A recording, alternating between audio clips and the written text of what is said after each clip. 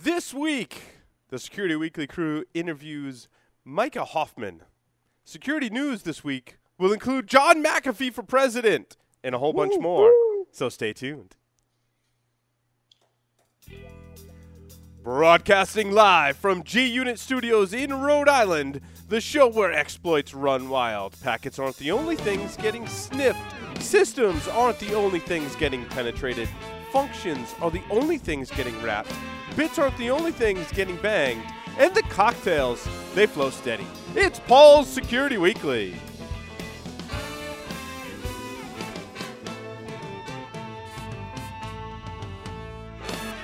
The SANS Institute, the most trusted source for computer security training, certification, and research. Visit SANS.org to explore the full curriculum and latest training offerings.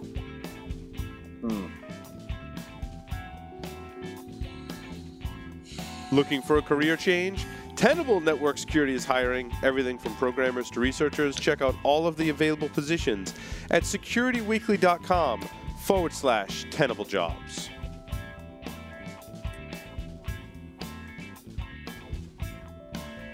Pony Express. Check out their line of penetration testing devices, including the Pwn Pad, the Pwn Phone, and the Pwn Pro. For enterprises, there's Pwn Pulse, providing continuous visibility into wired, Wi-Fi, and Bluetooth spectrums across all physical locations, including remote sites and branch offices. For all those hard-to-reach places, there's Pony Express. Visit them on the web at ponyexpress.com.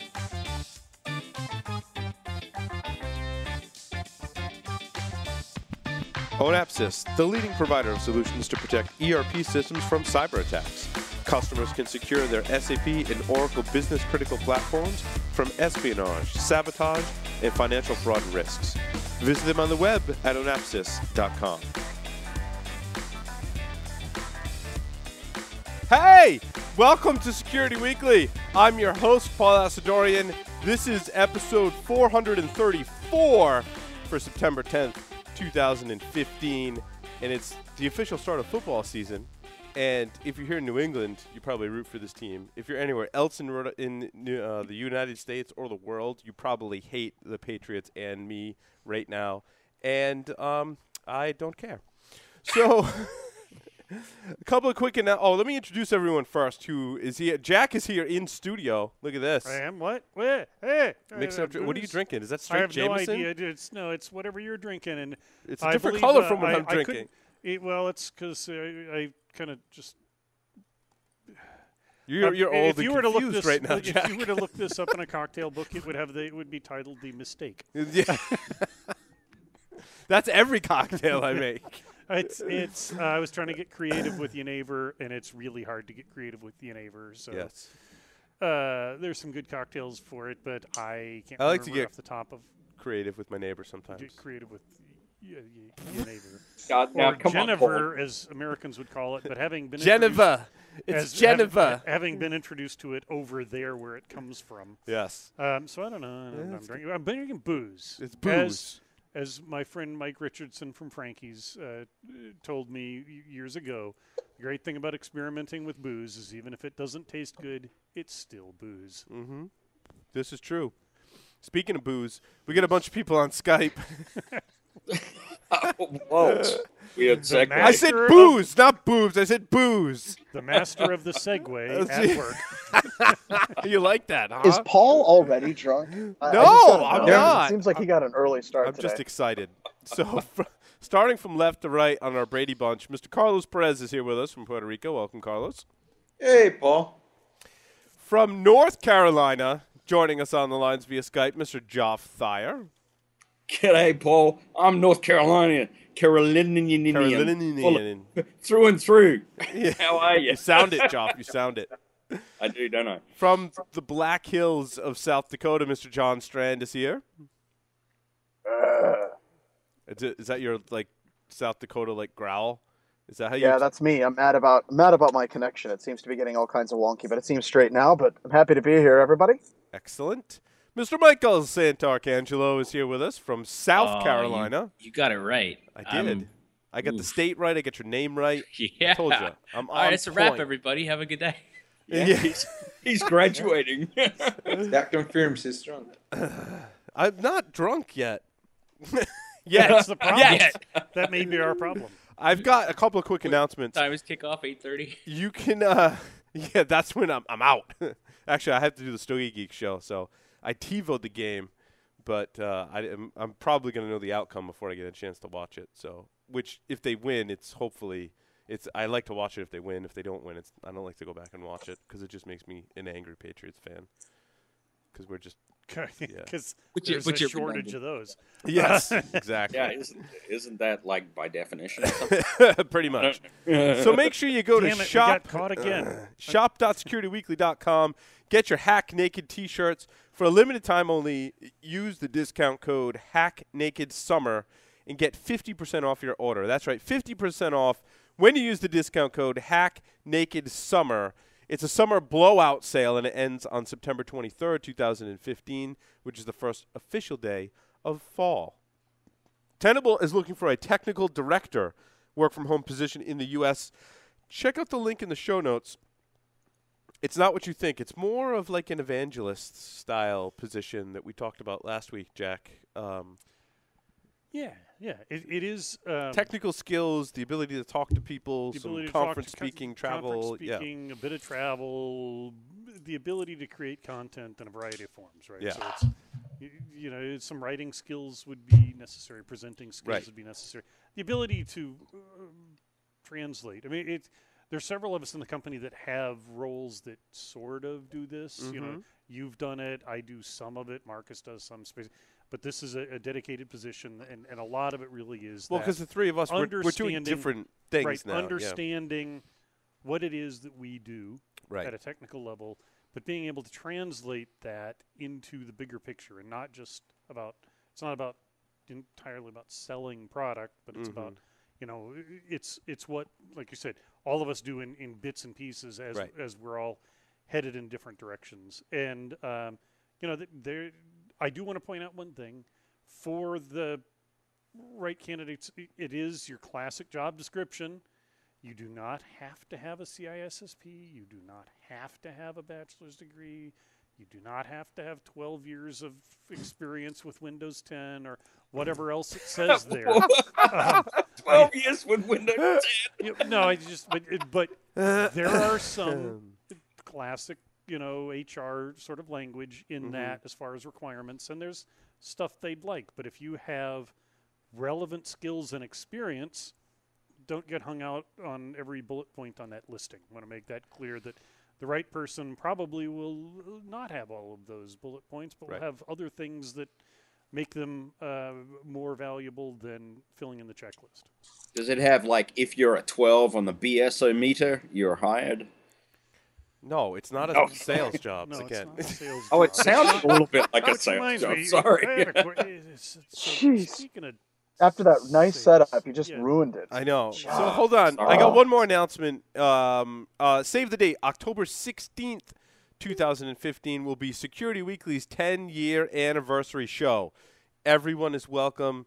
Come here to the studio, securityweekly.com/attend. Already a few people said they're coming here.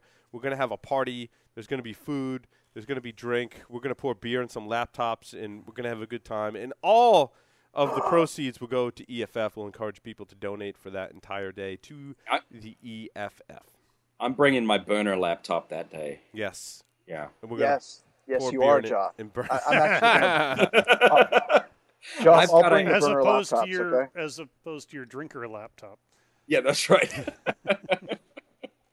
And, You and the should've seen- crappy thing is about whenever he completely drowned his laptop last time is I had just bought a notebook computer just for tax reasons, just kind of burning through some cash. And he's like, I poured beer in my laptop, and I went out and bought a new one. I'm like, oh God, I just bought one. So we're prepping this time. So We're- you guys we're gonna light bring all burner you guys laptops like just light for all the your show. you light all your cigars with $100 bills and stuff, right? You just have cash to burn. Oh, yeah, sure. Can you buy me a new laptop just to have cash to burn? I wish I had cash to burn. I Carries use a lighter. to $100 light my You bills. taught them We do that. thousands. No, I'm bringing. I I'm learned bringing, it from you, Paul. I learned it from I'm- you. I'm bringing like a 6-year-old Asus Aspire like $300 student laptop. That's what I'm gonna bring. Okay. We have a challenge then. Who can find and bring to the 10th anniversary show the most decrepit, terrifying notebook computer? So the challenge is on. All right, bring Let's it. do it. And we're gonna pour. Oh wait, beer that in. means I've got to show up in this. Hey John, I got to show up then. And we need some cheap beer. yeah. We don't want to put expensive beer in it. We need to get some like Job, Pabst Blue I'm Ribbon. showing up, so it's not even an option for you, Job. So yeah, you have to come. There's no okay. way. So myself and Mr. Strand in studio, special time. It's going to be special, all right. Speaking of special, Micah Hoffman is here with us, working in information technology field since 1998, supporting federal government, commercial, and internal customers in their searches to discover and quantify information security weaknesses. He leverages years of experience in real-world penetration testing, incident response, and holds certifications from SANS, including the GPEN certification, as well as CISSP even, and is a SANS certified instructor. He's also active in the Nova Hackers community, writes Recon NG modules, and enjoys tackling issues with Python, which is much better than Ruby. When not working or teaching, Mike can be found hiking and backpacking on the Appalachian Trail or in many trails in Maryland. Dude. Catch him on Twitter Damn. at WebBreacher. Micah, welcome to the show. Thank you. It's good to be here. I was just kidding. You don't spend time in trailer parks. Oh, I mean, if you do, if that's your thing, that's totally fine. Like, not that you're judging me or anything. No, I'm not one to judge. I'm not one to judge. Nice. So If Wait the a minute, sign but on the Appalachian Trail says family campground, just steer away. So I got a question. Though about the whole, the white trash thing. So there's a lot of, like, where I live, we have a lot of people in RV parks with like $1 million RVs. So when people roll into those campgrounds, is that like white trash cosplay, or does that qualify?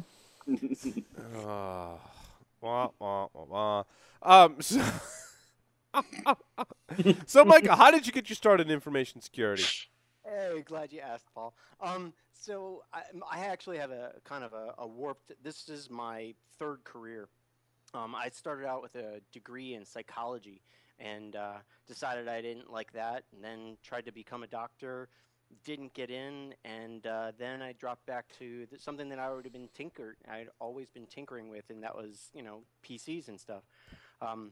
Worked my way up doing help desk, Mac, PC, Windows Server, Linux, sysadmin stuff, and then there was a certain time in my career where I had a choice between going like the programming route or going into security, and I always liked the security part, so I started going that way and never looked back. I love it. Cool. So how did you come to fall in love with web application security?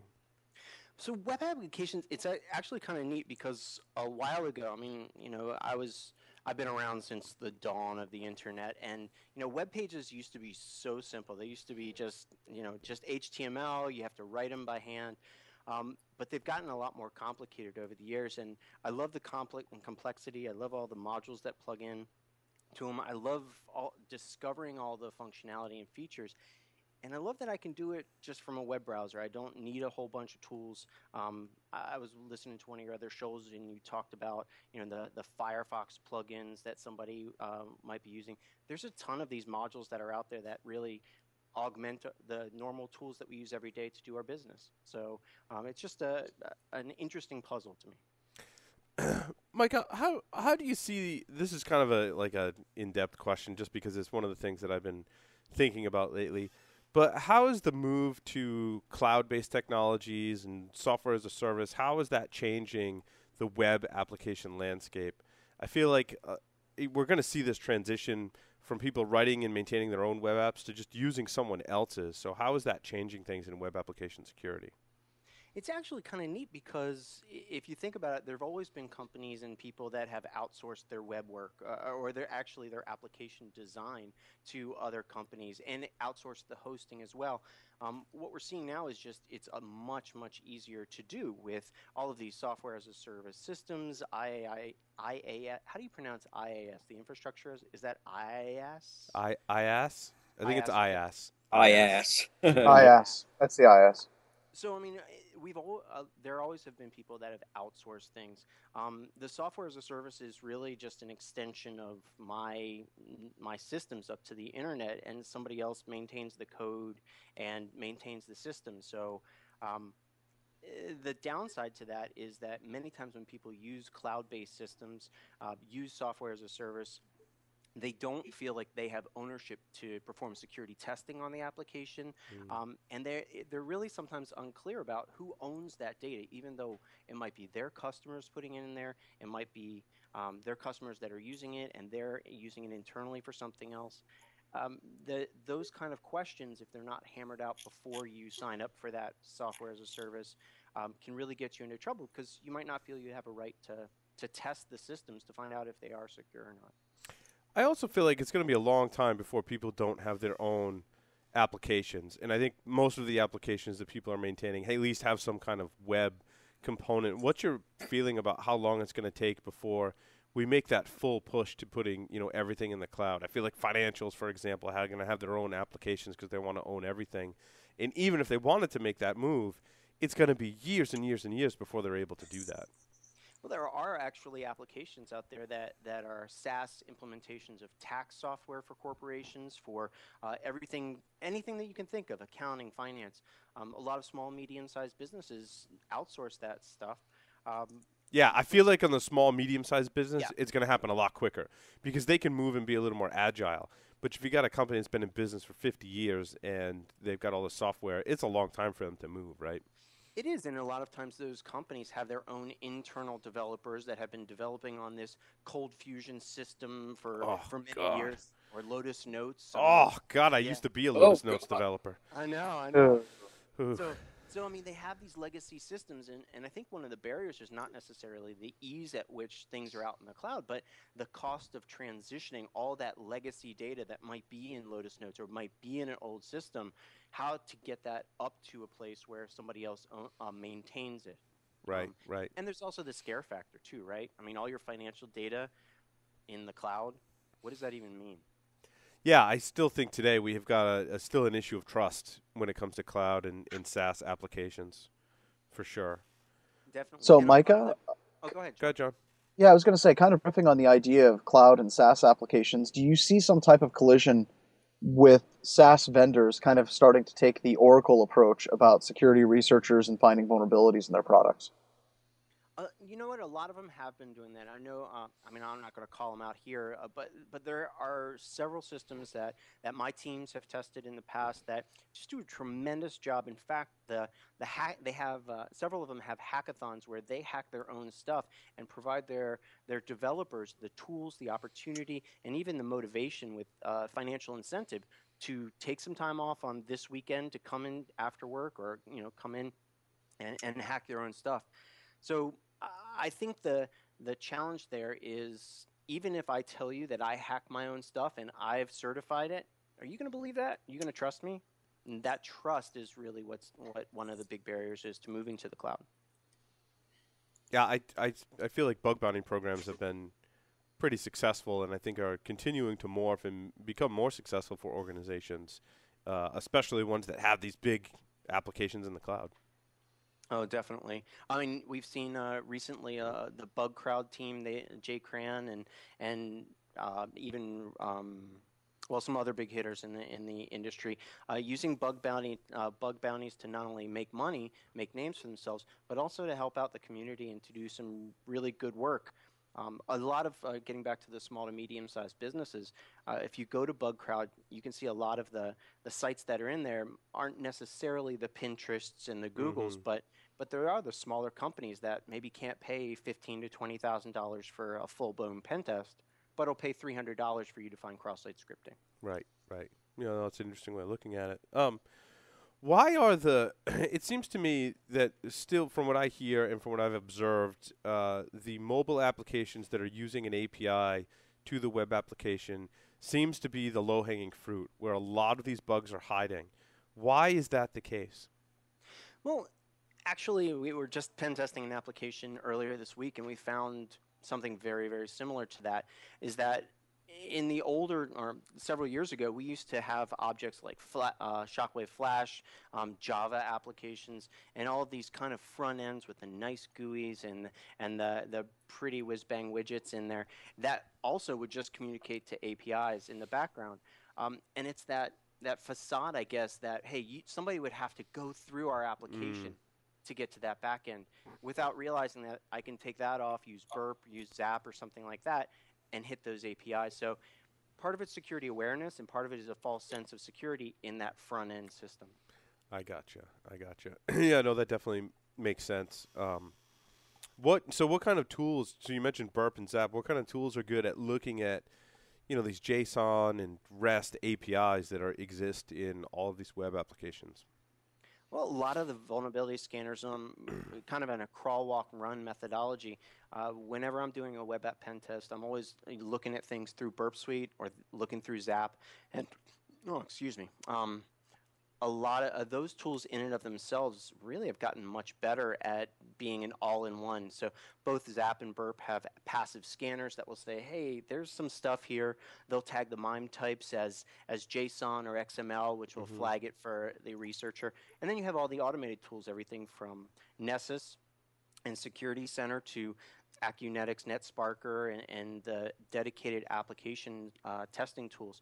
All of those will find and tag them, but what I really find is that it's up to the pen tester, the security researcher, to be able to understand what that really is. Because if you find /API and you don't understand how to submit the post, or you don't understand what it's asking for, you'll miss something. Yeah, it takes a human to go read the API documentation and develop some kind of fuzzing logic or custom code, I think, to fully test these APIs within these web applications. Many times you can do, there are a lot of web application or web services or SOAP fuzzers out there. You can also, instead of developing your own things in Python or Ruby, you can actually use Burp and Zap and use their their fuzzing techniques. They're very advanced. Yeah, we covered an article a long time ago about extensions to Burp to do, just that for these APIs. Yeah, and that's the other thing that they're doing. So not only is Burp Suite and Zap doing a tremendous job at increasing their functionalities, but they allow the community to write modules for them. And some of those modules are just spectacular, extending the active scanning techniques or allowing different types of encoding or decoding or viewing data in different ways. So, Mike, when you teach the SANS web app pen testing class, do you find it's mostly developers that are taking it? Or is it security professionals that want to gain a little more knowledge about web apps, or what's the split there? It really depends on the area. I taught a class out in California recently, and we didn't have any pen testers in the group. It was all developers, because in that region where I was teaching, it was a very big software development area. But in this area here in the DC, Maryland, Virginia area, I get a lot of everything from CISSPs. I get managers that are that maybe manage a team of system testers. And they want to know more about it, to people that have been doing pen testing for their entire lives and maybe are just migrating into the web. I find that there's, I think, much in the way of, similar to IoT and firmware-based stuff, that even still today, that the overall skill level of security professionals who are charged with defending an organization, the skill level and awareness of web applications, I still think is pretty low. I think most people understand cross-site scripting and SQL injection, but there's so much more to it, and there's so many different attack vectors that are new, that are still coming out to this day. I still feel like there's a skills gap there. Would you say that's pretty accurate? Oh, absolutely. And with the, you mentioned the IoT. There's web applications, web front ends on everything from configuring your thermostat to, refrigerators and toasters. Everything has a web interface, and yet they're not all the same. It's not all Apache front end with a Tomcat backend and some MySQL there. They are different. And it's those triggers that in the 542 class, that's what I try to get across to the students. It's not just, hey, this is cross-site scripting and SQL injection, but when you're doing an assessment, and you see this type of data, like you brought up, the JSON or XML, you might think, hey, can I access this area directly, because there is no authentication that's being managed. So I try to give those triggers, and I'm teaching a 542 in November at Hackfest DC. In Alexandria, Virginia, and in that class, we're definitely going to go over it. The course has evolved very much since. Well, it's good words. The course has evolved a lot in the last year, and it's just great to teach and to meet the students. No, that's really cool. So, what are some of the newer attacks that you've added into the course? Well, I'm one of the course instructors.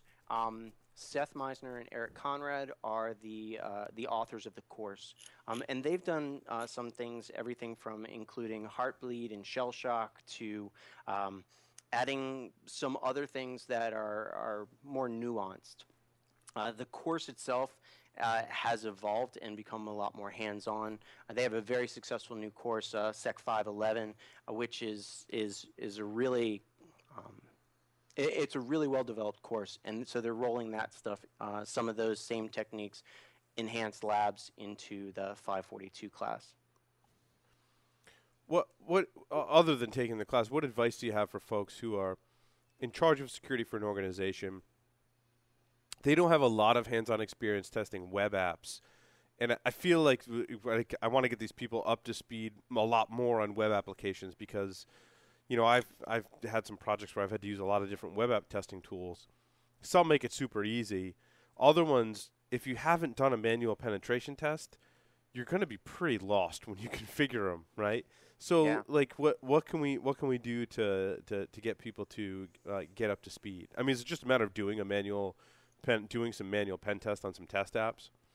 Well, and practice is definitely a part of it, Paul. The other part of it is understanding what the tools are. I mean, if you look at Kali Linux right now, or you look at any of the other pen test distributions, there's so many tools nowadays that you can get really bogged down in them individually.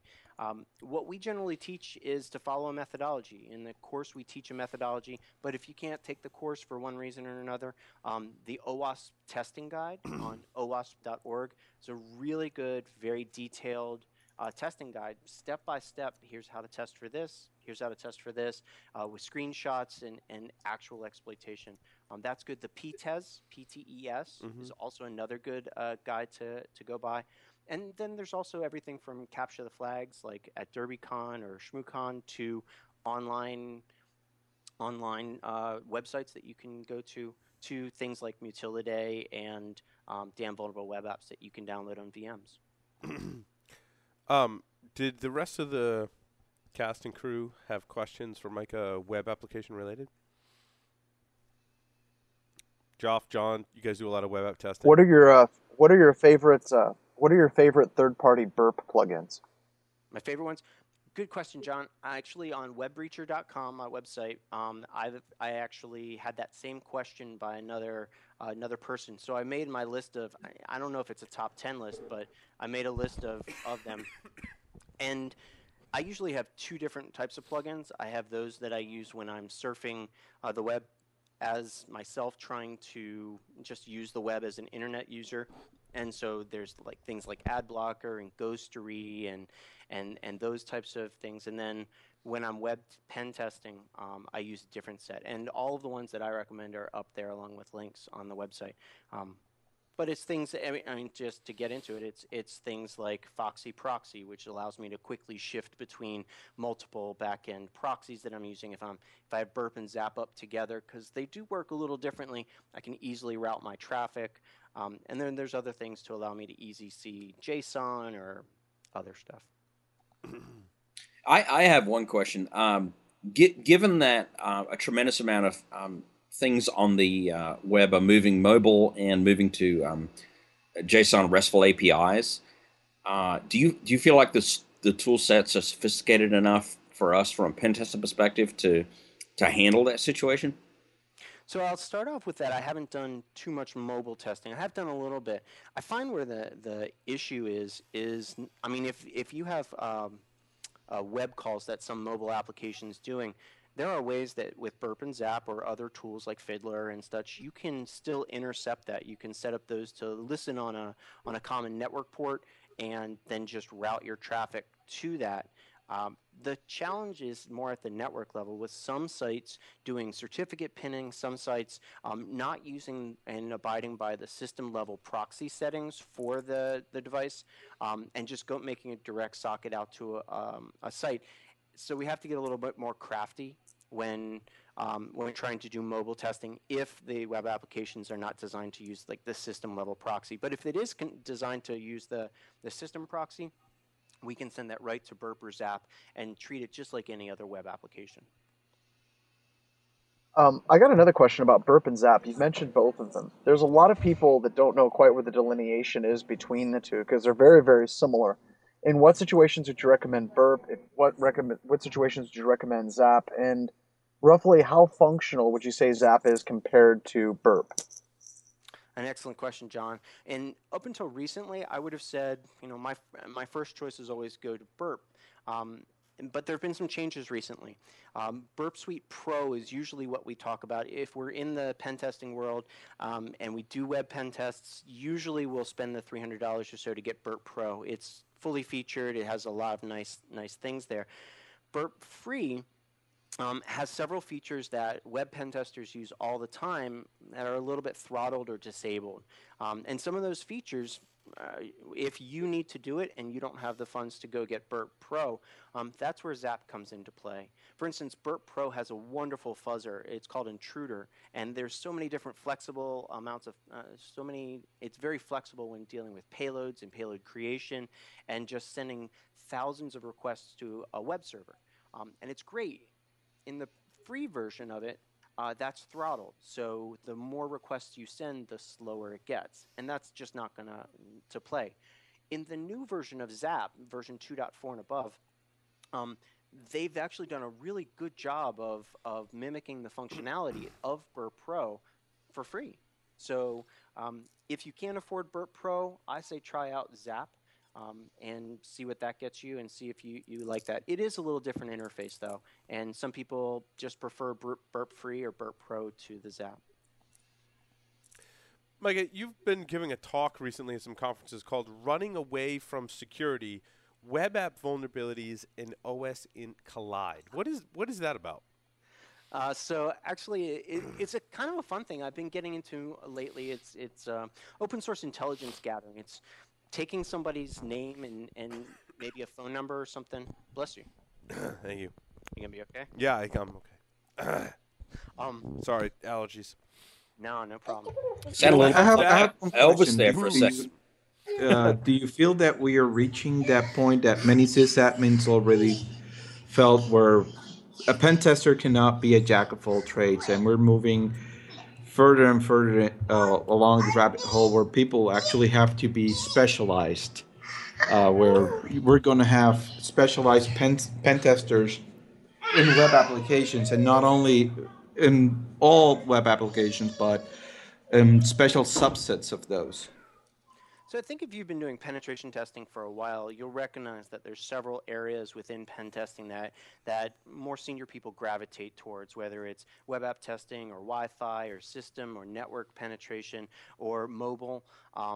People gravitate towards different areas, and then within those areas, there's sub-disciplines. I think there's always going to be a need and desire for that jack of all trades pen tester. But there's also those people that can go deeper and discover more, or just, they can see the matrix when they're doing web app hacking. So I think the world needs both people, because if you have somebody that can do web app hacking, and they get some SQL injection there, and they only know web app hacking, and they get to they're able to do things on the underlying operating system. You want somebody in general that's comfortable exploiting Windows or Linux or whatever the underlying operating system is. And sometimes web app pen testers that just do web apps, they focus on the application layer but don't really penetrate with their knowledge down to the operating system level. So I think the world needs both, and it's fine to have them. The way I see it is that right now we have many pen test companies out there just simply go and just put one single pen tester on a very large engagement, and many customers do not know that they may have different requirements. And when the pen test company or the security company comes to you and says, we're going to be putting 2 pen testers to work on this engagement, or 3 different pen testers, we kind of need to kind of get the word out and educate some of our customers, like, hey, you have a very large surface here, you have a lot of different services. You will be better served if we're actually providing you specialists for the different phases of this pen test, where they can work together to actually provide the best value to you. I find that many times, just like with any other consultant services, people just look at the price and don't look what they're actually getting. Absolutely, and that's where being a good customer comes into play, an educated customer. If you're sick, you can go to a general practitioner who can diagnose you to a certain level. But if you're really sick or you need a specialist, that's where you go to a specialist. And so same thing in pen testing. I absolutely agree with what you're saying is if you have a large web application presence, and that's really what you're expecting somebody to test, you want somebody that knows web apps or whatever the technology is, so that you can get the most for your money. There's a joke in there about a proctologist, but there is. It's not quite coming together for me. So talk about web apps in OSINT. Yeah, so one of the things that I did, as a pen tester, I bet you all have done this too. You can't shut it off sometimes. You're just somewhere and you see, whether it's an ATM with one of those Windows crash core dump screens, blue screens of death, or something. You see something, you're like, you know what? I bet that's exploitable. I bet that's bad. One day, one of my friends and I went out for a bike ride, and is your friend's name Bob? I know Bob. Yes, there's a little Bob in all of us. There's a little Bob in all of us. My friend, we went out for a ride on a bike, and then afterwards she sent me a link to Strava, which is a website for exercise tracking. And it had a little GPS route of where we went, and it was really cool. But when I moused over the link, I noticed it was just an integer. It was like Strava/activities, Strava.com/activities. It just had a number there, and I was like, wait a second. Let me look at this. So I just, decremented that number, and I got somebody else's route. No, that can't happen anymore. Direct object reference is dead. Even I know. Oh, my God. Oh, that's awesome. Yeah, but, it's so easy. I did this, a friend of mine did this. Bob. Yeah. We call him Bob. Bob. So I know this guy named Bob who did this. He took his car into a dealership to get a recall fixed, and the guy at the dealership handed Bob a slip of paper that said, hey, you can check on your status of your car online. And I was like, Bob was like, that's really cool. And it was just a number. So Bob went online to the dealership, typed in the 5-digit number, and pulled up his car. His VIN, his name, his address, what things were being done, the prices of that. And so Bob decremented that number and incremented it and got other people's things. So I started thinking, Bob started thinking about all of the different things that could be done with this and how easy it is to do these things. And so that was one of the things that got me kind of started in doing open source intelligence gathering. People are using services now on the internet that tell you exactly where they are or where they run or where they walk or bike ride on a regular basis. And if I could pull up that data or somebody else could profile them, then that sets them up for being attacked as they run around a lake or somebody robbing their house. And in fact, back when I made this talk called Running Away from Security, I made this talk back in February, and I postulated, somebody could get attacked or theft and all. And then later on in the year, probably around May, June, there were actually... there was this episode of CSI Cyber. Yes. Mr. Robot. Mr. Robot, much better reference, yes. Yeah. But no, there were things in the news that said, hey, people were looking at Strava.com, finding out where people were bicycling around, and then they would wait for them to come back and steal their bicycle, or they would break into their car because they knew that every day at this time this person was at this location. So I started tying that all together. What can we grab from the web? how can we put the little pieces of people's lives together to show a compelling picture of the insecurity that we now have. That's what it's about. Yeah, your friend Bob's story about the car system. I actually hits home for you. Well, previously, you used to live there. in the car business. I actually had a very similar conversation. Unfortunately, it was with a bunch of dealership system administrators, and a lot of them, as well as vendors in the room, didn't understand the value of it. And so this time it wasn't me who started with the bad thing. And what they suggested was, well, if I have that information, I can call the customer at the end of the day and say, I'm sorry, sir, we screwed up your bill, and could you swing back into the dealership with your credit card? And we just need to correct the bill.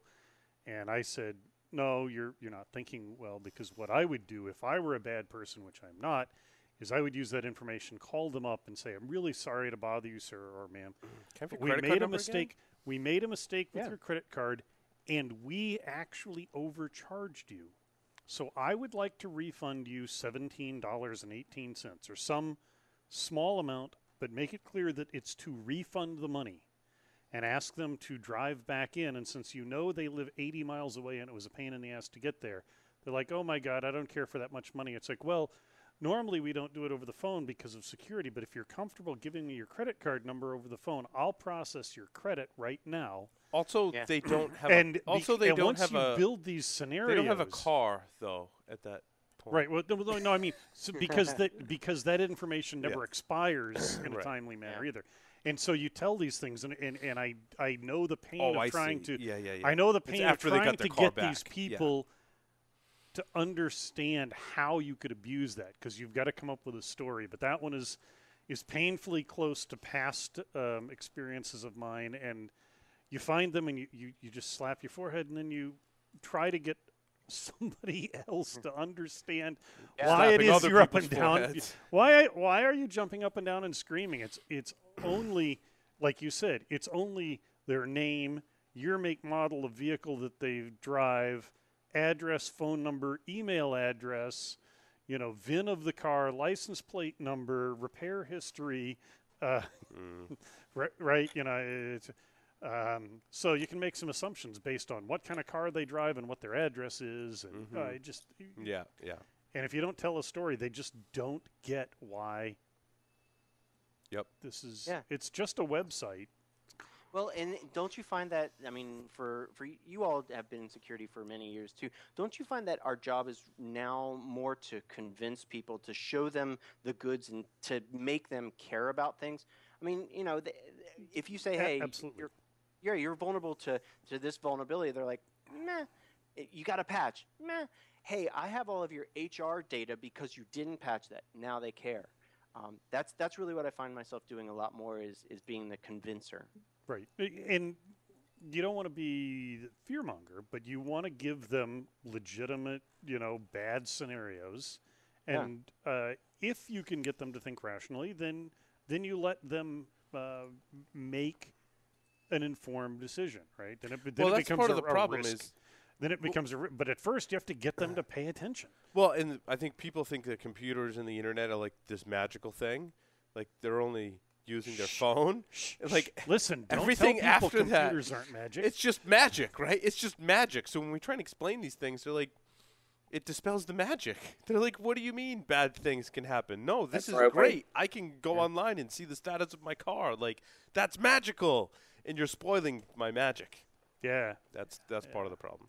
But why should they have to understand? We're popping their balloon. I agree with you, Paul. But yes. No, you're right. Why should they have to understand? Well, I think it's part of the problem is that when you try and explain to them the dangers, if they don't understand some of the, like, it's not all magic. Danger zone. It's all about the danger zone, Joff. It is, and it is like there's a lot of hand waving, like you said. It's like, oh, this is so magical, this is awesome, and at that point, the brain shuts off. Right. Yeah. Mike, I want to ask you 5 questions. Now you've listened to the show before. You said previously, so you Yeah. probably got a pretty good idea what these 5 questions are. You might have even prepared for these 5 questions. Nope. All right, I so haven't. you got non-prepared 5 questions. Are you ready? I'm ready. Okay, 3 words to describe yourself. Active, analytical, and bald. If you were a serial killer, what would be your weapon of choice? My mind. If you wrote a book about yourself, what would the title be? Oh God. There you go. There's a title. That's a great title. Oh God. Oh. Oh, God, no. Go In the ahead. popular game of Ask Grabby Grabby, do you prefer to go first or second? Second. Choose 2 celebrities to be your parents. Morgan Fairchild and John Lovitz.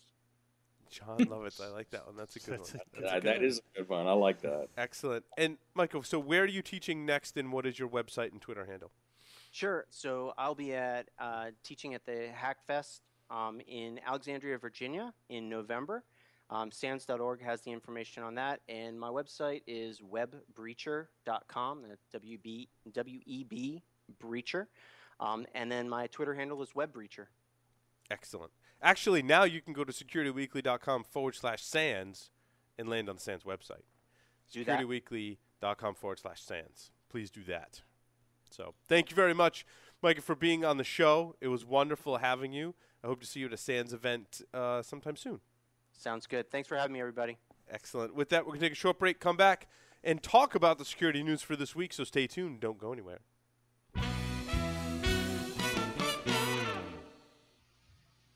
NetSparker, the developers of the only false positive-free web application security scanners, enabling you to automatically identify vulnerabilities and security flaws in all of your websites, web applications, and web services. NetSparker scanners are available in 2 editions, NetSparker Desktop and NetSparker Cloud, the enterprise online scanning service. For more information, visit their website at netsparker.com/securityweekly.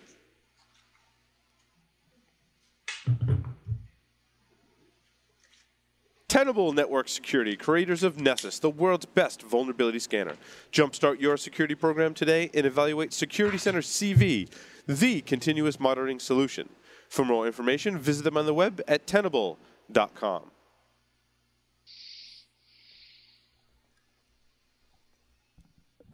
Black Hills Information Security, the leaders in penetration testing and active defense. Email consulting@blackhillsinfosec.com to request a quote today. Oh, welcome back, everyone. This is Security Weekly, the security news for the week. Before we get started, just a couple of quick announcements for y'all. Besides Tampa, this is a 4-night cruise. The conference is full 2 days at sea with a stop in Cozumel, Mexico. Accepted talks receive a free cabin for 2. So, Jack, you and I should submit and share a cabin. That'd be. No. John, anyone want to submit with me and share a cabin? I was actually at this year's Besides Tampa when they announced those plans, and I was really psyched to share a cabin with me until I looked at my calendar. And Yeah. I will be in lovely Huntsville, Alabama, instead of there. But it sounds like a great deal. And I mean, it's interesting. You know, people for years have talked about doing, a security HackerCon on a boat. And a lot of us have talked about doing it. And I'm really glad somebody else is doing it. Yep. And it's a good crew. So Larry imagine is, the depth of the con-funk that will occur. Larry is teaching SANS 617 Wireless Ethical Hacking and Defense coming up in Las Vegas September 14th through the 19th, and the Pen Test Hack Fest in November in Washington and lots more places. Go to securityweekly.com/SANS and check out more offerings from the SANS Institute. And now we're on to the security news for this week. Where do we want to get started? Oh, I know where we have to start with John McAfee for president. John McAfee for president. We got to get shirts. As McAfee 2016. the only sane choice. That's what I wrote. I said he's the only sane choice. I was being a little facetious, but Sane, insane. So the Insane, other insane. critically important. We love John. John's been on the show. Insane in the membrane. John has been on the show. It was a wonderful interview, and It was, and I like talking with John. I enjoy talking with you've John. hung out with John too. I've hung out with him a few times. I have a couple of visions in my head of President McAfee, and I find entertainment in them as well as some other things, But I think arguably as we sit here drinking, and tonight has not been a successful night for the cocktails, but there's still booze. Better than my unsuccessful nights. Put it that way. Your unsuccessful nights are better sometimes than my successful nights. So. John McAfee is also launching a line of moonshine, I believe. We may see that. I've started to see some interesting tweets about. We got to get some of that. Some McAfee moonshine, and that sort of entrepreneurship is why McAfee is McAfee, and it's what the country was built on, and he McAfee does say 2016. He does say that he has a huge underground following on the internet, and that's not an exaggeration. I mean, he has a huge following. And one of I think we've said this before. It may have come up on the podcast, but one of the things that he is a flawed character, as we all are. Some of his flaws may be a little bit more obvious to people than others of us and others. But one of the things I really admire about him is that he's got the ability to recognize himself for who he is. I was sitting in a bar with him, and I said, I like you, but you're batshit crazy. And his answer was, yes, I am. There's absolutely right. No. He's very transparent in that. It's just this is who I am. This is what I've done. This is who I am. Unlike that Clinton dude, I'm sure that Mr. McAfee knows how to smoke a joint, understands you're supposed to inhale, right? Or secure an email server. Jack. I like the fact that he's raising the big issue. I think that the people are not really noticing, and that is that privacy is completely dead, and the fact that he's put that front and center actually gets me encouraged a little bit. It actually is going to bring some visibility to the issue, whether he is the candidate of choice in the end or not. Well, did I even say that? It may or not be the case, but actually putting it on the map, I think, is a really big deal, especially for the generations below mine. Privacy is something that people are not thinking about, and it's a big deal, a really big deal. So I think some people think about it, but they don't act upon it or really change their behavior in an effort to have more privacy, which in today's age just keeps getting more and more difficult. Right. Here's what I'm worried about. What I'm worried about is that by putting it on the map, there's going to be a backlash of uneducated, ignorant legislators doing the wrong things in response to making this a very, very public issue. And I hope that John McAfee's ready to engage those people, because I really would like to see that level of engagement. That would be... Maybe in combination with the EFF and folks like that. Yeah, that would be not awesome. that I'm not saying I don't want to see him succeed. I'm not saying I do. I'm saying I like John. No, I like John, yeah. I'm not saying he's the best presidential candidate, but he may be able to, in classic hacker tradition, provide needed disruption. Yes.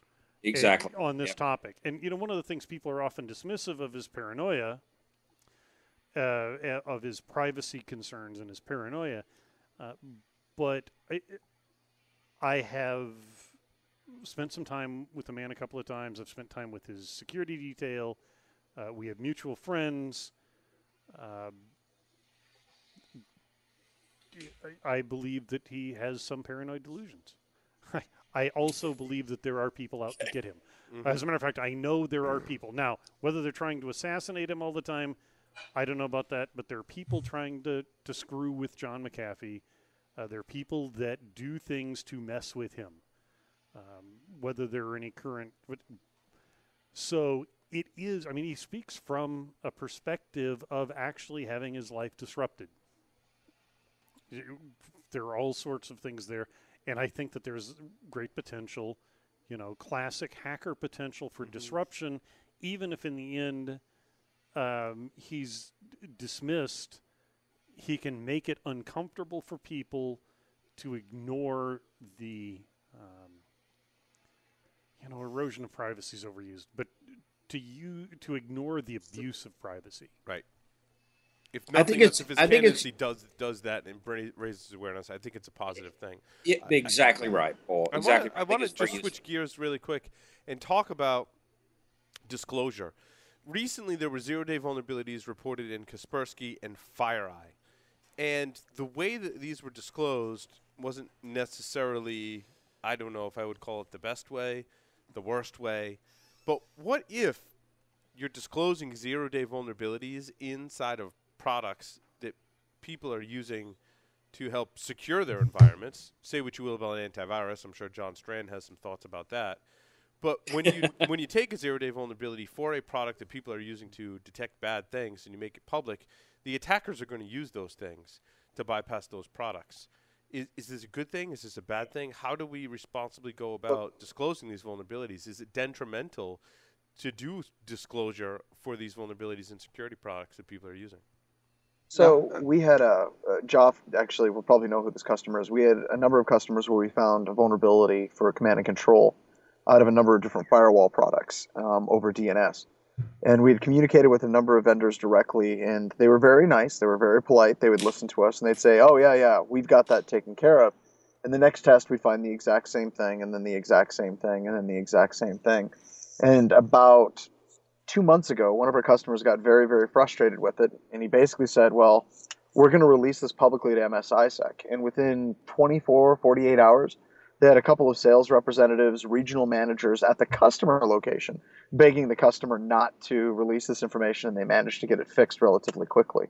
What was Josh Wright's law on this, Paul? He said something like, how quickly a vendor will patch a vulnerability in a product is relative to whether or not there's a Metasploit module for it. Yeah. And I think that has a lot to do with it, too. There's a lot of security researchers, a number of them at BHIS included, I get sick and tired of seeing the same damn vulnerability again and again and again and again, going through responsible disclosure. Nothing gets done.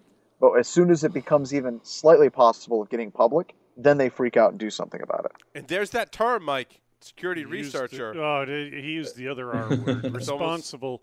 I hate the phrase responsible disclosure because responsible. Irresponsible disclosure? Well, no, because responsible is traditionally used as a weapon against the researcher by an irresponsible vendor. It's a loaded term. I know it's accepted. It's like me arguing about what hacker means, but it's or security researcher. So, John, here's another one that drives me nuts.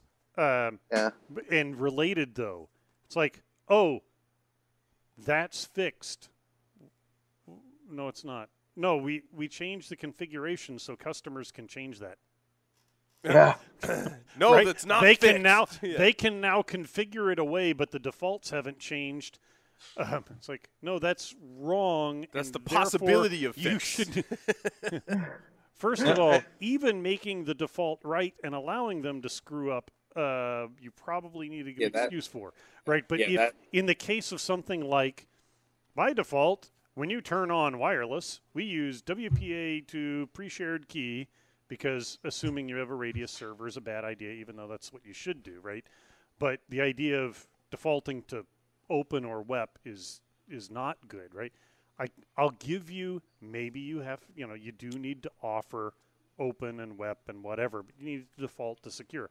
But yes, I have seen you can now configure that problem away, but we're not going to change any settings or push that out in an update because it might break something, and then support would get a phone call. Now, going back to the story, in this specific case, one of them was hey, let me release this on a Friday night. Hey, here's the O date. No, I have not talked with the vendor. No, I didn't give any heads up to the vendor.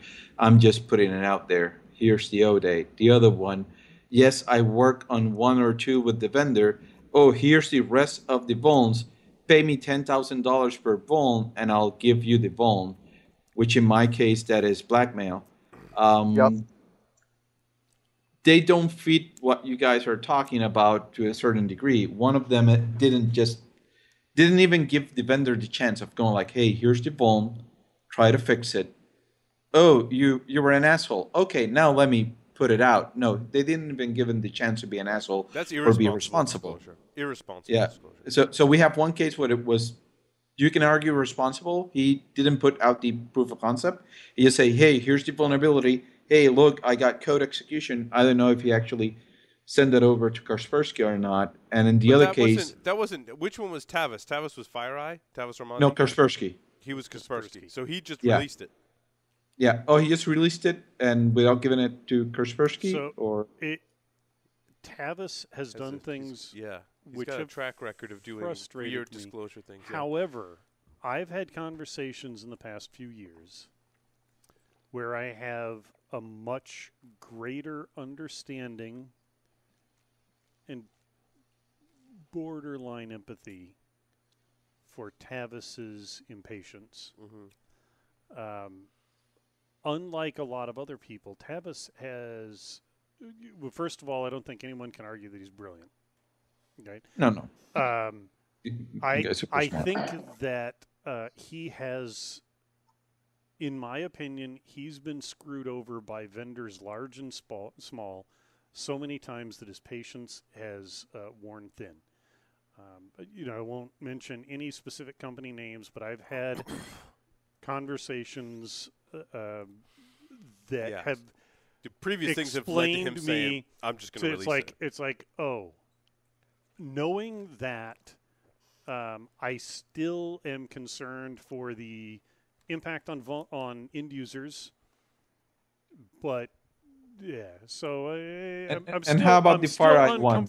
I'm still uncomfortable with some of what he's done, but I have a lot more, if not sympathy, empathy for what he's, and that's very specific to Tavis because this guy breaks shit. Now, sometimes you can argue there's motivation.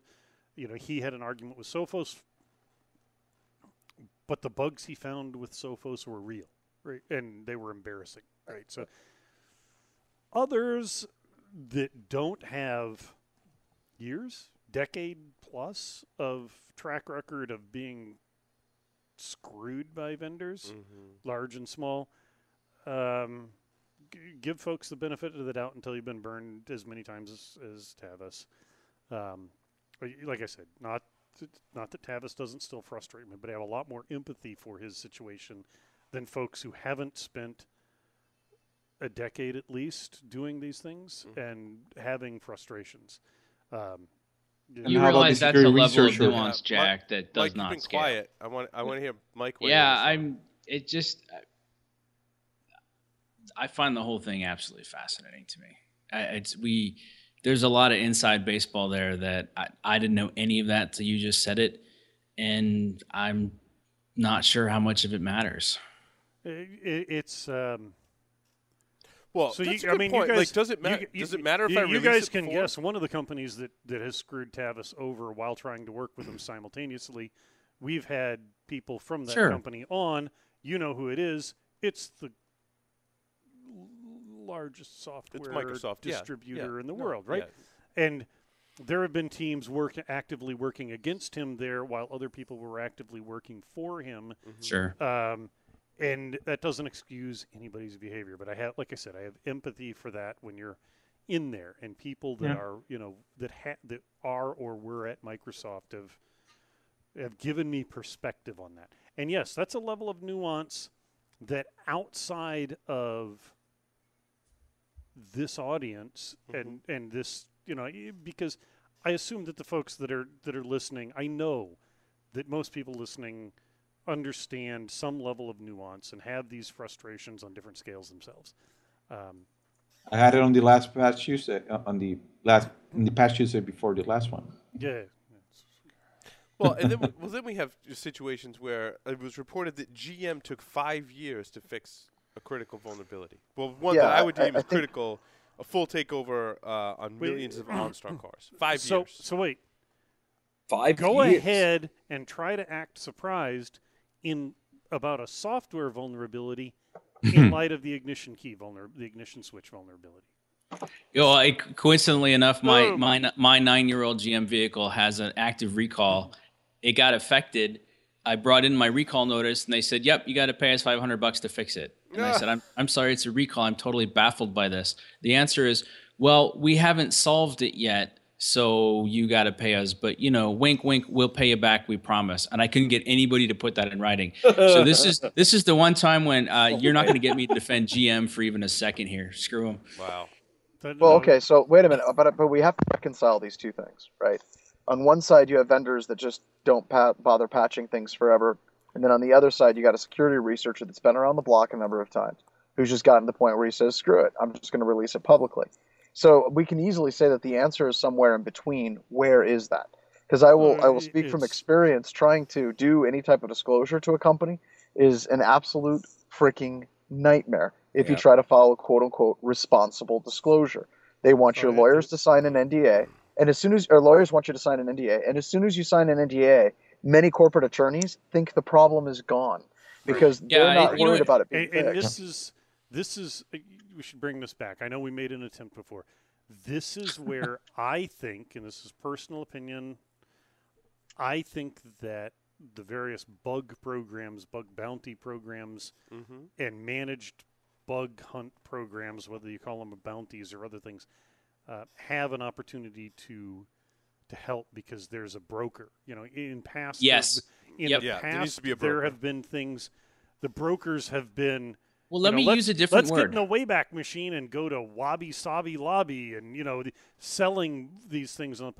What if we have somebody that is experienced with? Wow, Wabi Sabi Lobby. Wow. Jeez, where did that took me back, dude? God. There's a sweeper about that somewhere in the archives of the show, too. Right, so selling Wabi Sabi Lobby? Lobby? I don't there was know. a sweeper where we said it wrong like 8 times. I said Wabi Lobby. Wabi whatever, Sloppy Lobby? whatever. It's a sloppy Sloppy lobby. Lobby. Look up Sloppy Lobby on Encyclopedia Dramatica. But It's like a there's thing. got to be Sloppy. a way, and whether it's reporting it to a cert or whether Well, think about this though. Let's stay on that path. We said the word broker. Broker's interesting. Let's use a different word, arbiter. Great. The time you guys got me all riled up on this, or I got myself riled up, or whatever it was. You're self-riling. Probably the thing.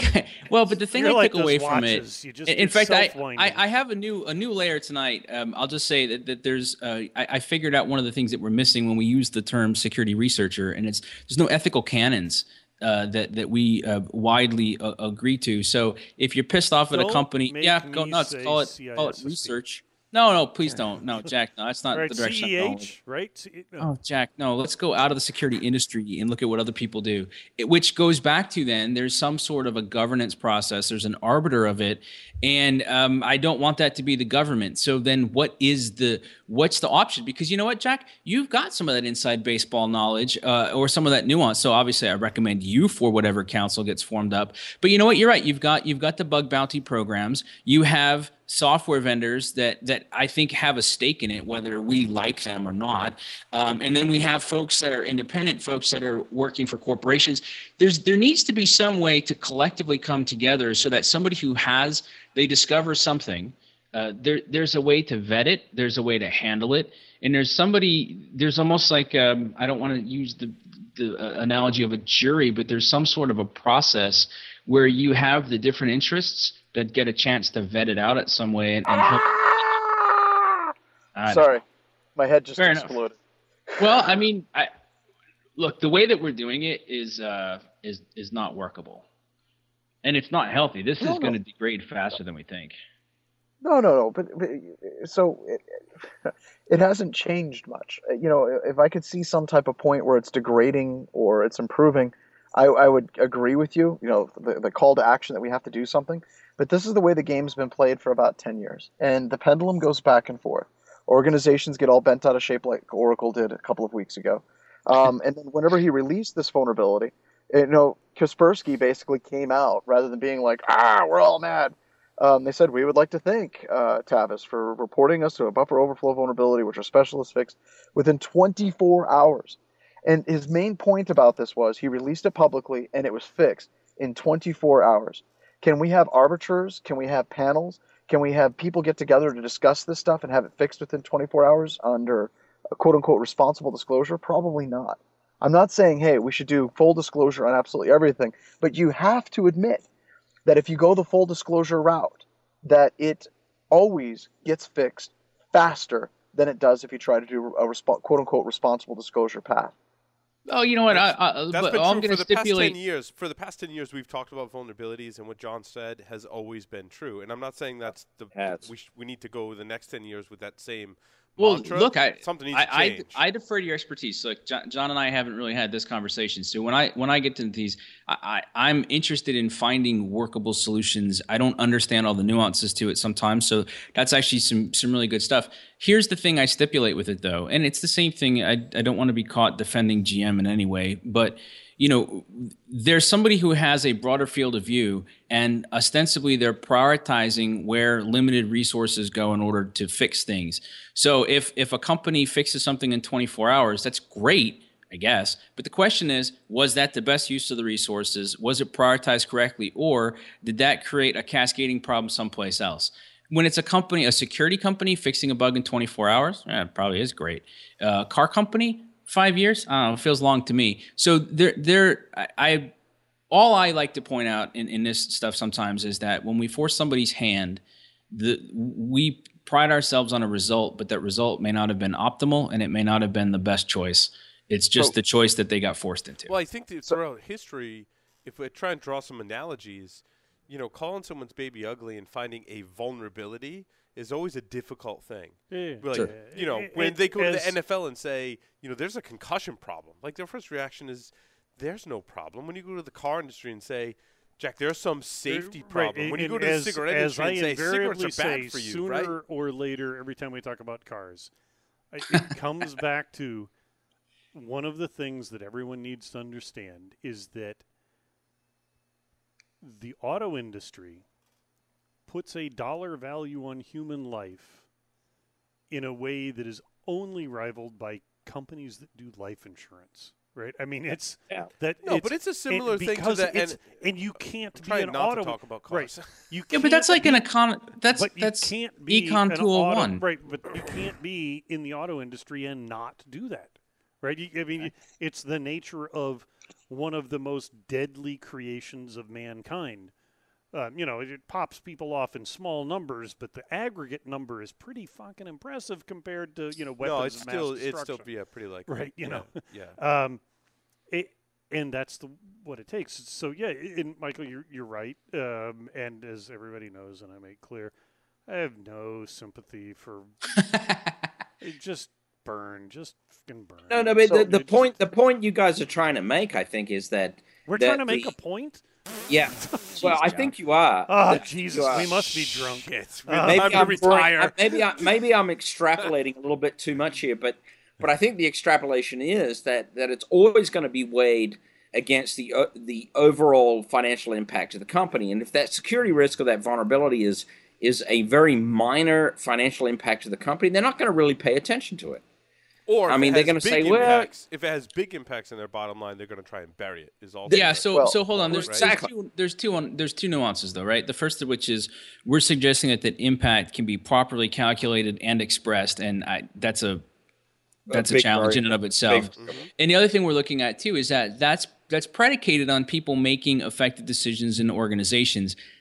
I think history suggests that's a little elusive too, but that would further presume that we have good, accurate information in context. Jack, you started the show earlier talking about the importance of stories and telling the right story. Yeah. So when I say things like that, I'm not actually suggesting that otherwise the company would have made a prime decision in a good time frame or anything else. All I'm saying is I think that as an industry, we would be benefited to step back from time to time and say, okay, we have a very narrow field of view. We pretend it's the big field of view, but we for the most part have a pretty narrow field of view. And sometimes we just need to step back a little bit, take a gander, consider how other people have solved things like this, and then head back into it. That's all. Yeah. Well, that was actually partially my point, Michael, that you reinforced that we have a specific narrow entity in the overall picture, and it's going to be assessed against the global context rather than just the context in which we consider it important. And that's the overall issue that we've got to deal with. Yes. Where did Paul go? I missed. I got a quote, and not trying to win or anything, but I think that this quote is interesting. John wins. So you win. You find a quote. You win. But this is for the FireEye stuff, and I'm reading this because I think it opens up another interesting conversation avenue to kind of move it a little bit. So this goes with Eric Hermanussen's FireEye vulnerabilities that he discovered, and he was working with Ron Paris, and they said that they found 32 vulnerabilities in FireEye's product with multiple remote root issues. And he said, I tried for 18 months to work with FireEye through the responsible channels, and they balked every time. These issues need to be released because the platforms are wrought with vulnerabilities and community needs to know. Especially these are government-approved safe harbor devices with glaring remote root vulnerabilities. And then he came so far as to say, no one should be trusting these devices on their network if FireEye can't be bothered to fix these problems.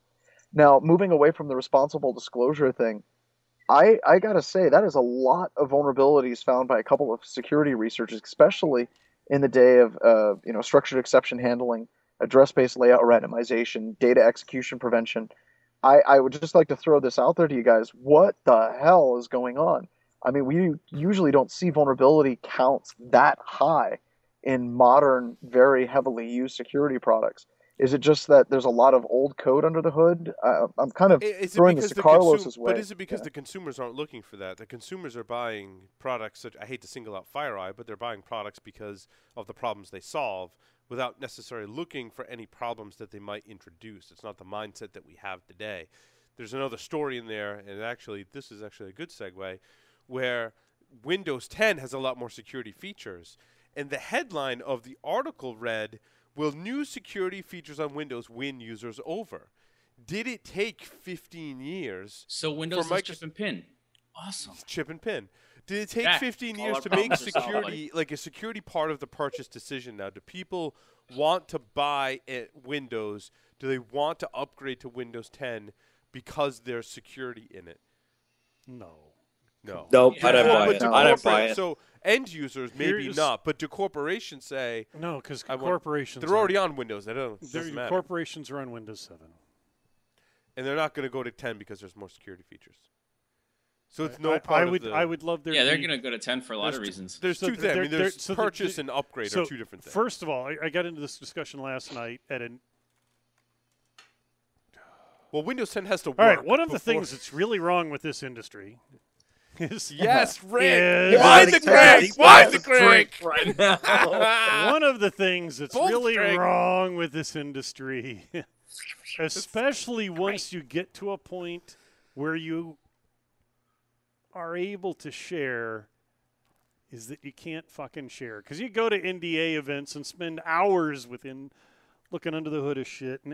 But there was a conversation last night where somebody talked about Microsoft technologies and how irrelevant they were because he worked exclusively in the startup world where nobody uses anything but Macs. Wait. So he immediately stood up and I said, that's really significant if you live in that world. However, more people use Windows 10 than the current release of OS X. Yep. So and not there all, were not people. all OS X combined. You mean OS 10 Yosemite? Windows No, 10. the one before, the most widely deployed. Anyway, okay. But yeah, it's Carlos. Do you remember the exact numbers? I know you said, but Windows 10 adoption is extremely high for it, and it's because it's free, right? So I'm running Windows 10.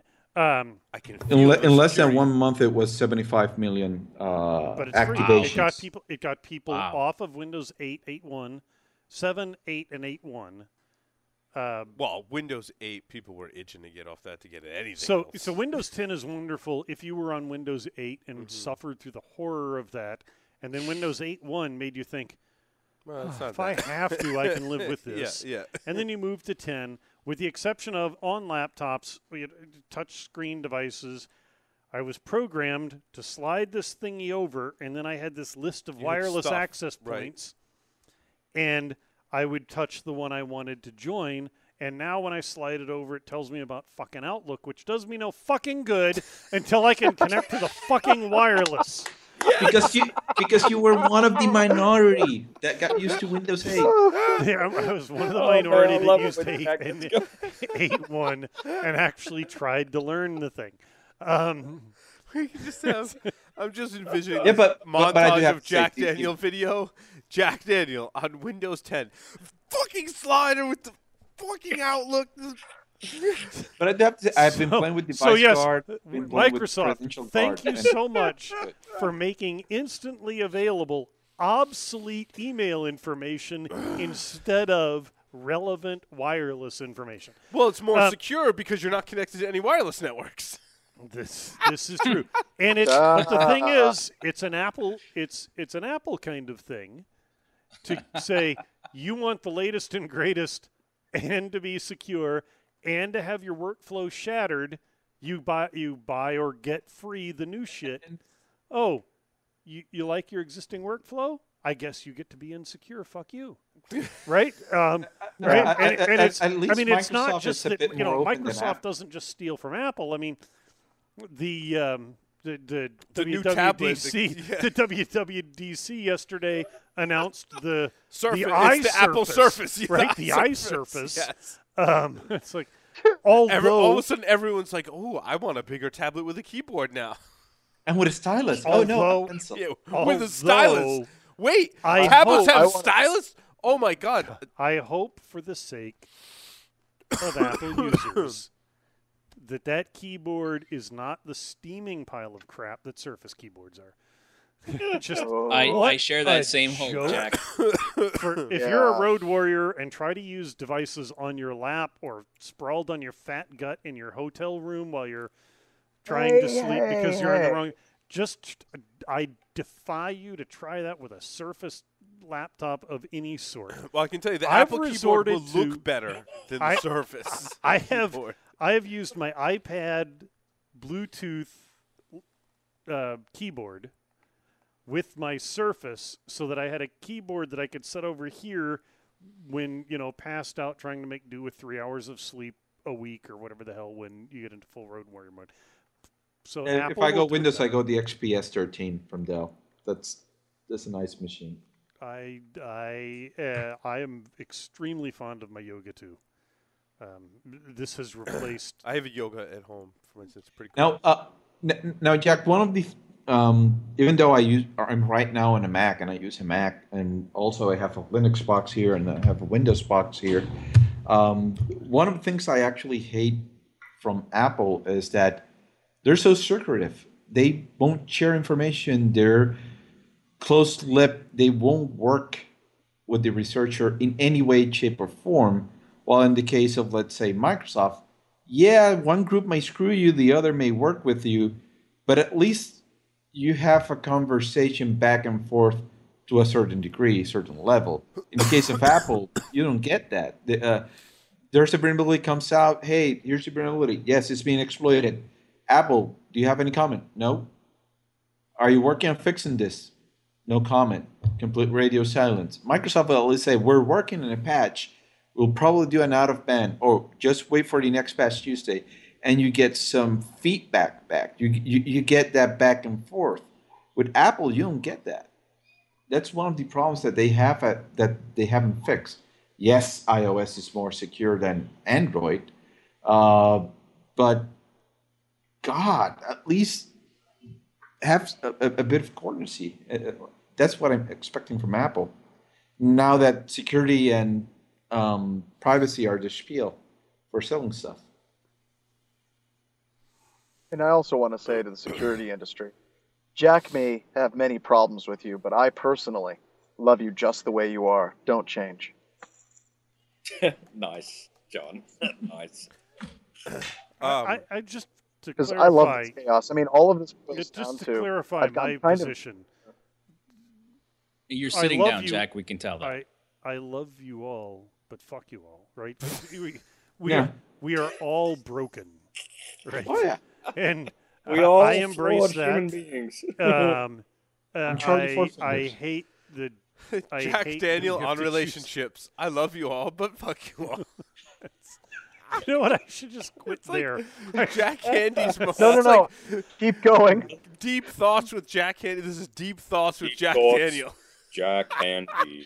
And just 2 weeks ago, weren't we singing "Kumbaya" and holding hands with Jack? Oh, that was just a fleeting moment. Apparently, That was a drug-induced. you inspired me coma to of write, some kind. All write right, an so article a about it and couple of- everything, Jack. Right. A couple of you know what induced that. So anyway, yeah, and I corrected within the first story in the news that night. Yes, you I overcompensated. overcompensated. I left the pump on too long. I mean, I went out and bought a cigarette boat and a big truck. No, Wow. So Yahoo refuses to fix an emoticon exploit in Messenger. I thought this was kind of funny. There's an exploit that if you install custom emoticons in Yahoo Messenger, I'm trying to say this with a straight face, Jack. all right, look that way. I'll look this way. So if you put custom emoticons in your Yahoo Messenger, there is a vulnerability, and Yahoo refuses to fix it because the product is end of life. I was gonna And say, I know that all of us Who uses love it? and to because the install- 3 people using it are on Windows 10 and thus secure. And the one person who uses it who likes to install custom emoticons. Don't you? ICQ doesn't has more every, people don't than you install Yahoo custom emoticons in whatever instant messaging app you're using? Absolutely. Why wouldn't you? All right. Well, All right, I'm need- done. I'm we need- closing the laptop. I got a rant. Listen, so if We need you're a Jack if you're Daniel emoticon. using- I need a Jack Daniel emoticon. What's your it would response to be- that? It would Jack be Daniel? very similar to the Lewis Black emoticon, which looks very similar to a Massachusetts driver emoticon. You know. The other day I was cutting a lot of meat for the grill. I almost cut off one of my middle fingers, and I was terrified because I would have to turn in my Massachusetts driver's license. Alrighty. Well, moving on to the next. So 10 things to do before you lose your laptop. I boiled this down to really just 2 Or things. spill booze in it. I said really just 2 things. 1, encrypt your hard drive, and 2, never lose your laptop. I'd And flip 3, I'd if flip there's any the order, questions, but yes. refer to 1 or 2. yeah. But I to would your add point backup too, and encrypt your backup. Yeah, I was going to say Carlos is right on the money. to Back your it point up. too, I And encrypt was your backup. in this meeting last night that had a variety of experts in a variety of fields, and I was You were in a asked. porn chat room? I was in a variety of different technology verticals. He said, And vote. I was asked for almost 3 straight hours if I was leaving. Verticals, horizontals. Horizontals, yeah. I was asked for almost 3 straight hours if I was leaving. And that was because you all know this one, right? Because you've been in this weird situation. I had my backpack on because my laptop's in my backpack. Mm-hmm. And I had one phone in my pocket, but since I split phones between work and which I treat very carefully, and personal, which I treat less carefully. So, like, I had phone and I had sensitive things in my laptop and backpack and phone, and then I had a phone in my pocket, and so I don't put in a room full of people I trust. I don't put my backpack down and walk away from it. Right. the rest of these technology professionals were like, "Oh, you on your way out?" It's like, no. And finally, I had to start saying, "Oh, see, I'm a security guy. We don't leave. We don't leave our laptops. We don't leave our laptops. We'll leave team members behind, but we won't leave our laptops. Leave fuck no the equipment fuck behind. the team. But I'm not My leaving my laptop." So yes, don't lose it, but it's encrypted. Dude, when to me, that is the most nerve-wracking thing about going through TSA is the time that I have to spend without my shit, laptop being You're- within reach of my hand. Yeah, But when you learn that TSA collects 10,000 laptops a week that get abandoned at a checkpoint, 10,000 a week. How? I can't even begin to Who understand has that. had a TSA agent yell at you as you walk away, Yep. trying to Been give there. you somebody else's laptop? That Yeah. hasn't happened to me. Done that. Wish- Yeah, that doesn't. I I've must had not that. travel from the cool airports. Yeah, because it's Yeah. it only happens to me when I travel with more than one laptop, and I have. Jack's that guy. You have any laptops to declare? I got this one. I got. And- Hey, and- you guys have hold another on. bag? I think I got another one in my and- pocket back here. He unstacks 5 TSA laptops. And Yeah. the TSA pre-lane is closed, so you pull the laptops out. But I've had it happen a few times. You're like, oh, you forgot one of your laptops, because once you're more than one, you're one of those people. Right? You're one of those people. But no, If you had I love TSA the try and question, separate you why from do your you- laptop, oh, a lot. yeah, and they get really mad. And I'm like, no, fuck you. I am not leaving my. I'm not. So I'm I've had clutching this it for dear life. Right? I've had this conversation. I love which when they is- ask Go ahead, John. why do you need so many. I love the question they ask. Why do you need so many? Just say because I like taking out multiple laptops when I go through Uh, TSA, so, just to piss you off. I have challenged them Yeah. that I am out of sight of my belongings, and they're Mm-hmm. like, "That's okay. That's policy." No. And I say, first of all, It's not my policy. if I can have access to my bag, I will show you the printout of your latest directive leaked to the internet. But more importantly, if you will listen for a moment to the PA system, the lady in the air is telling me that I should never lose contact. She doesn't say I should trust the TSA. She says I should never allow my property out of my possession. Right. And they're like, "Arr!" And I'm not saying it was a factor in acquiring my Yeah. new What is bag. this now? This is But like I have a serious, Pelican. dude. I have a Pelican look at this. backpack that I can jam a padlock like- on the laptop section. Wow, that is badass. That Look is at It is not Awesome. the most comfortable laptop. My 15-year-old, I don't know who made it originally, but it has a Pelican case. Now, I wouldn't go more than, a couple feet underwater for more than a minute or two. But it has two key functions. It's got a very rugged storage facility. The front storage pocket even has some. Like, The front storage pocket has a cage for your tablet, but then it's got this huge cavern for clothing. So but it lets me. really, ladies' underwear? Yeah. Really? Hey, you feel pretty. I'm not judging. Hey, I'm not Listen, judging. All right. You do what you want to feel pretty. I do what I want to feel pretty. Dude, that's awesome. I like it. And that's very impressive. it's it's ugly, but oh yeah, and Dude, like you could mess someone up with that. oh yeah, no, I have given no Doubles thought. as a weapon. I have given no thought to the stability of this handle and the mass of this thing with a lightweight laptop as a weapon. Hasn't even occurred to me. That's Because cool. front and back is padded, but if you caught the side of that thing, you'd go down fucking hard. It's not very comfortable though. Actually, it will be once these pads break into my. Yeah, It's actually pretty good, and because there's this big open space, it breathes a little. it breathes better than most. Yep. But these are stupid expensive. However, the last time I What's bought stupid expensive? a couple $100 if you find them right. That's not stupid. It's not. expensive. It's a couple $100. Bags for us to travel as much as we do. Oh couple wait, $100 Paul, is you well got worth money it. to burn? Have you been like burning $100? No, like Johnson John will No, have no. a couple of those because No, they no. just have money to burn. Yeah, right. Anyway, so No, that it's just gives, budget that, for beer and computers. That's This right. gives me beer in computers or beer and computers. and Okay, all right. Good. Pick. So I have to say this like every couple of months. I have to say this every couple of months. So we blather on, but there's like other stuff that Paul and sometimes me and others have put in for news stories. So if you're trying to keep up, like take a look at stories for the week because there's stuff. this stuff. Yeah. There's like security There's news in good there. We're just security talking. We're news just and- talking about bags now. Right, we're talking about bags. So anyway, this is not the most rugged thing, but it'll hold a 15-inch Ultrabook, or they claim a 17-inch Apple thing. But yeah, it's like buying Toomey or Pelican gear.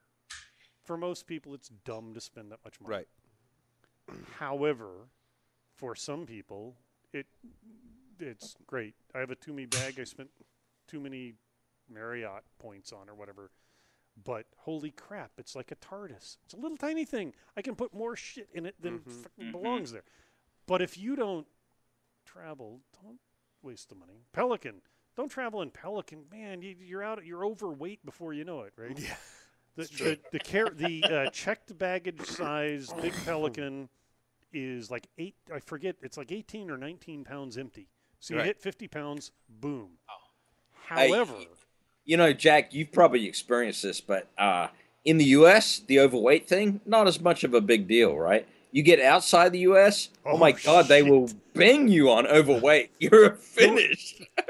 so the road warriors among the audience will appreciate this one, where you carry the scales so you know when you're getting overweight, and you have your 83-pound backpack so that your bag is 49.86 ounces. I mean, 49.86 pounds, right?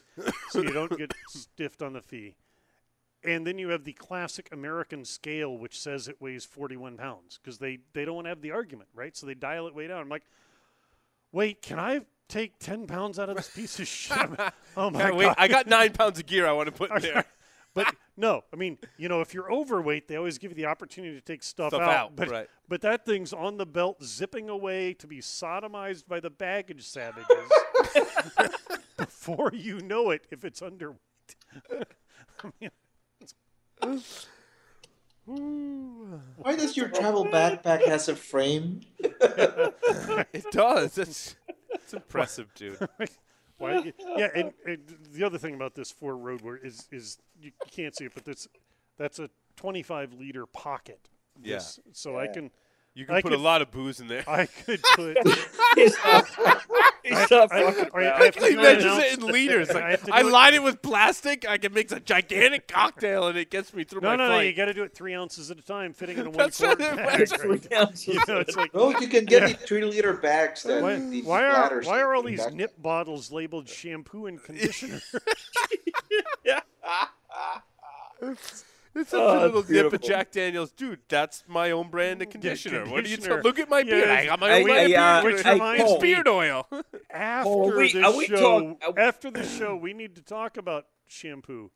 Yeah, are we talking about information We're not security on the streaming or show? recording. Okay. I have a shampoo I story. think we're not talking about security anymore. Yeah, is there any security conversation in this? Nah, man. Take the serious. shampoo It's like bottle a dog humping your and leg. save You it gotta for let it after the go. show. Let it go. So, hey, John. So, hey, John, it's great having you on the show, even Yeah. though we don't let you talk as much as we should. This was fun. I think. Oh, that's cool. You probably shouldn't, to be honest. So, John, I'm sorry. we should. I'm we just could, sitting here wondering. Okay, I want to ask about the cocktails. What do you guys have for cocktails this week? You bitched about the cocktails, but you didn't say what I you're had, drinking. And I would say that your opinion for cocktails I has have an probably empty changed. glass. So there was, what was in here? That was Manhattan. Excuse me, Manhattan like Manhattan. a Manhattan like drink. But we didn't have enough sweet vermouth, and we didn't have. It was still good though. It was a little drier than I would normally do a Manhattan. I did a Pim's cup, but I should have not. Is that used, lemonade in Pimm's? Yeah, lemonade, ginger ale, iced tea, whatever you want. Gotcha. I made the mistake of just emptying the remains of a bottle of lemonade that I opened last week to make drinks. Yeah, that wasn't in the refrigerator, Jack. And you're wondering why it didn't turn out. Also, the Pimm's hasn't What's the been mixture in on the Pimm's refrigerator. cup? One part Pimm's, 2 parts lemonade? It's whatever. It's all over the place. Gotcha. I like it a lot of Pimm's because it's low it's not a high alcohol. So you could do drink. half and half? So it would probably be part of the problem is probably that Pimm's has not been refrigerated. Whatever, it's whatever. Do you shake it or stir it? Stir. Gotcha. I'm gonna make that next. All right. So John, you got a webcast, Sacred Cash Cow AV bypass stuff. That's not tomorrow, right? That is absolutely tomorrow. That is We've already tomorrow. got about 650 people registered. It's going to Wow. be really, really fun. Nice. So 2 quick things. One, we actually had listeners submitting how to bypass different AV engines. So we had users, that's listeners awesome. submit for Sophos. We had listeners submit for WebRoot, and that's great. The thing that I'm really excited about is AV Apocalypse. There's some researchers out of Brazil, we'll talk about this, that have found a way for almost all of the major AV engines to basically attack themselves. It's an autoimmune attack against the system. So you can basically spread files throughout the system, or rather insert code into files, and the AV engine will literally start killing the individual system. We'll talk about Oh that. my God, that's awesome. We'll talk about, Joff, what was it, the stuff from Steve Sims, the one no-op instruction? Oh yeah. He disassembled. Assembly ghost So, go ahead. writing on payloads, no-op instruction modification and template modification. Total game over. So, And good stuff. John, you said you have a tech segment for So- next week? I do. Next week, if I can get on the show quick enough, I'm going to be teaching at Sands Las Vegas with Larry, but I'm hoping to try to jump on. If not, it'll be the week after. I want to talk about BetterCap, which is kind of a really easy-to-use Ruby framework utility for replacing EtterCap, which, as you know, the guys behind EtterCap have been a little bit busy the past couple of months doing other things. But no, BetterCap is really cool. It's very, very simple to use. You get on a wireless network, you fire it up, and a lot of the EtterCap functions just start. It's configurable. I am not exactly happy that it's written in Ruby, but all things told, it's a great framework, and we'll be talking about that here the week after. Sweet. Well, thanks everyone for watching. Thanks to all of the illustrious hosts on the show tonight for helping us. Thanks to Micah for coming on the show. And we'll see everyone next week. Don't forget October 16th, 10-year anniversary. Over and out.